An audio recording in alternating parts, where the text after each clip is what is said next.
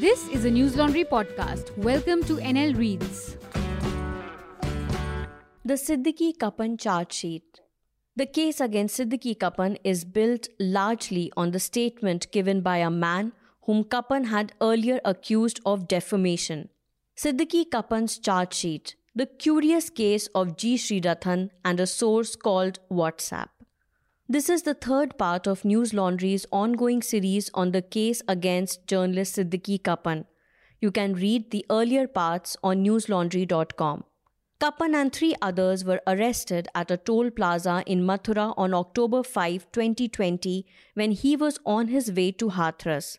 According to the first information report filed by the UP police on October 7, Kappan has been charged under sections 124A sedition, 153A promoting enmity, and 295A deliberate and malicious acts intended to outrage religious feelings, in addition to provisions of the Unlawful Activities Prevention Act and the Information Technology Act. Based on an examination of the charge sheet by defense lawyer Madhuvan Dutt Chaturvedi, News Laundry has learnt that the UP Police Special Task Force or STF relied heavily on a statement by G. Srirathan, editor-in-chief of the website Indus Scrolls and associate editor of the magazine and Rashtriya Swayamsevak Sangh mouthpiece organizer. Months before his arrest, Kappan had sent a defamation notice to Srirathan. On November 18, 2020, the investigating officer of Kappan's case made an entry in his daily diary in which he noted that the forensic exam of Kappan's laptop had recovered a copy of a legal notice in the documents folder. This legal notice has been presented by UPSTF as the reason to investigate Kappan, who is accused of working with the organization Popular Front of India to further an Islamist agenda. Kappan has consistently denied having any links with PFI. Addressed to Srirathan, the notice instructs Srirathan to take down one particular article with immediate effect as the article amounts to defamation. Whether the court will accept this document as a valid reason to investigate Kappan remains to be seen. Lawyer Abhinav Sekri said, quote, "Any document can be potentially relevant in a case depending on the narrative. So from that angle, there is no issue with it being a legal notice. However, there may be specific barriers to the admissibility of certain legal communications in evidence during trial." Unquote. Kappan's lawyer Wills Matthews said his client's association with PFI was limited to his work as a journalist. Quote, "He's a journalist and the license of being a journalist comes with a discretion allowing him to meet with people from all walks of life." Unquote, said Matthews. The legal notice that piqued the UP STF's curiosity was sent by Kappan to Srirathan on April 5, 2020, after an article on Indus Scrolls claimed Kappan, quote, was involved in spreading fake news about the death of 2 students of Jamia University and propagating anti-Hindu news with the help of funds from PFI or Popular Front of India, unquote. The incident being referred to is from December 15, 2019, when the Delhi police stormed the campus of Jamia Millia Islamia, injuring 125 persons, according to news reports. The article titled "Popular Front's Funds and Siddiq Friends Create News Riots" was published by Indus Scroll on March 1, 2020. Quote, "Siddiq had played a vital role in publishing news in Malayalam media about 2 Jamia students shot dead during confrontation with police," unquote, alleged the article. It also claimed PFI was planning, quote, "to cause violence in Kerala," unquote, and Kappan was, quote, "using his influence and funds to create anti-Hindu news in the Malayalam media," unquote. The article on Indus Scrolls had further stated that owing to the influence of Siddiq Kappan, reports of the brutal killings of IB officer Ankit Sharma and Delhi Police Constable Ratan Lal have not found enough space in Malayalam media. In the legal notice Kappan sent Srirathan, Kappan's then lawyer Nisha Bhambani denied any links between Kappan and PFI.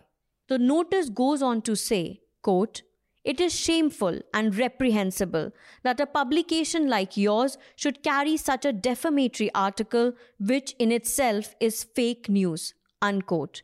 It directed Indus Scrolls to take down the article with immediate effect as it amounted to defamation. News Laundry has learned the article was not taken down at the time. However, Kapan didn't pursue this case further. After finding the legal notice on Kapan's laptop, the UPSTF contacted Sridathan. The investigating officer's diary entry for November 18, 2020 notes that in a telephonic conversation, Sridathan, quote, leveled serious allegations against Kapan and KUWJ or Kerala Union of Working Journalists, unquote. Kapan was the secretary of the Delhi unit of KUWJ at the time of his arrest. During that initial conversation with the investigating officer, Sridathan also alleged Kapan has links with PFI and works under the guise of a journalist to further PFI's ideology. Sridathan then mentioned complaints regarding the alleged misuse of government funds by KUWJ and said he would cooperate with the UPSTF's investigation. Sridathan is the founder and managing director of the website Indus Scrolls, and his Twitter bio says he is associate editor of Organizer, which is an RSS mouthpiece. Organizer is also known to carry unsubstantiated reports. In 2016, Organizer had done a cover story on an exodus of Hindus from Kairana in UP. The story was discredited by various media outlets, including News Laundry. Indus Scrolls describes itself as a not-for-profit media venture on Facebook, and its tagline is, quote, "We are nationalists to the core," unquote. The right-leaning ideological bias of the publications Sridathan is associated with does not find a mention in the UPSTF's charge sheet.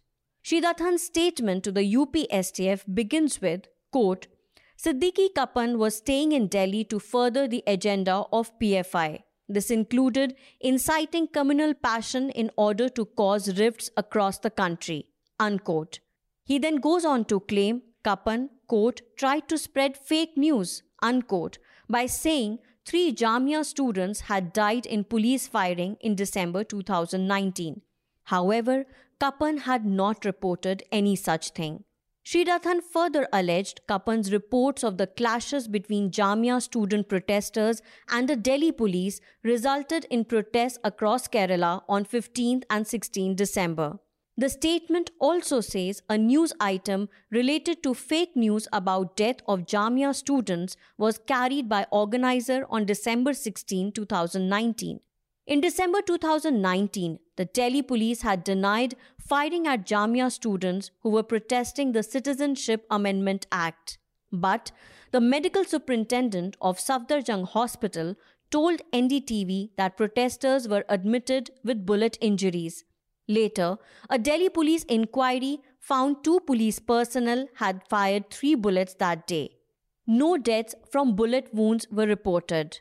In another statement recorded on November 27, 2020, Sridathan claimed that when Kapan was a reporter for the Gulf edition of the Malayalam newspaper Tejas, a cover story was done in 2011 that had described Osama bin Laden, the most wanted terrorist, as a, quote, "martyr who followed the path of Allah," unquote.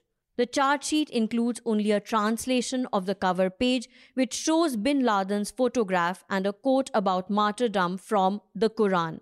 There is nothing to indicate Kapan authored this story. Another journalist who is a reporter with the Malayalam TV news channel Asianet is also mentioned in Sridathan's statement. Sridathan has alleged the Asianet reporter is a PFI supporter and was involved in spreading fake news during the Delhi riots of February 2020. A staffer at Asianet who requested anonymity rubbished the allegation. Quote, "Is this a joke? The only bit of reporting that didn't go down well with the centre was the reporter mentioning the role of Delhi police during his life," said the Asianet staffer. The Malayalam news channel Media One has also been named by Sridathan as part of the alleged fake news plan. Sridathan claimed Media One has, quote, links with another radical Islamic group, Jamaat-e-Islami, unquote. In an effort to substantiate his statement, Srirathan has referred to Asianet and Media One's coverage of the Delhi riots of February 2020 and the 48-hour ban slapped on Asianet and Media One in March 2020 by the Ministry of Information and Broadcasting. According to the ministry, both channels had violated the Cable Television Networks Regulation Act 1995. How the channel's coverage of the riots and the ban relate to either the case against Kapan or the alleged links with PFI and Jamaat-e-Islami remains unclear. While there might be instances of misreporting, there doesn't seem to be any direct link between Kapan and these two channels. News Laundry has reached out to the editors of Asianet and Media One for their comments. We will update you if they respond. Speaking to News Laundry, Srirathan said the starting point for the Indus Scroll story attacking Kapan was WhatsApp. Quote, a fake message was sent through a journalist WhatsApp group that 2-3 students were shot by Delhi police, unquote, he said. Quote, soon a Mayyat Namaskaram or condolence meet was organized in Trivandrum. Certain media outlets played up this fake news. This was deliberately done to create social unrest. It is our understanding that one of the administrators of the group from which this message was sent happened to be Kapan, unquote. However, he could not recall the name of the WhatsApp group and said he would have to check with the reporter who has since left Indus Scrolls. When asked whether he has evidence to prove Kapan's links with PFI, Srirathan said, quote, I myself have been a journalist and as per my sources, we are sure that Kapan used to work for PFI, unquote. The UPSTF sees Srirathan as a reliable witness, despite the ideological bias of the publications he works for and evidence that months before Kapan's arrest, Kapan had accused Srirathan and Indus Scrolls of defamation. When asked how the court was likely to view Srirathan's statements, lawyer Abhinav Sekri said, quote, credibility is a matter of weight and entails a subjective element. The extent to which a court may rely upon a witness is entirely for the judge to decide, unquote. All the News Laundry podcasts are available on Stitcher, iTunes, and any other podcast platform. Please subscribe to News Laundry. Help us keep news independent. To catch all our podcasts on news, pop culture, current affairs, and sport, visit newslaundry.com. Follow us on Facebook, Twitter, and Instagram, and subscribe to our YouTube channel.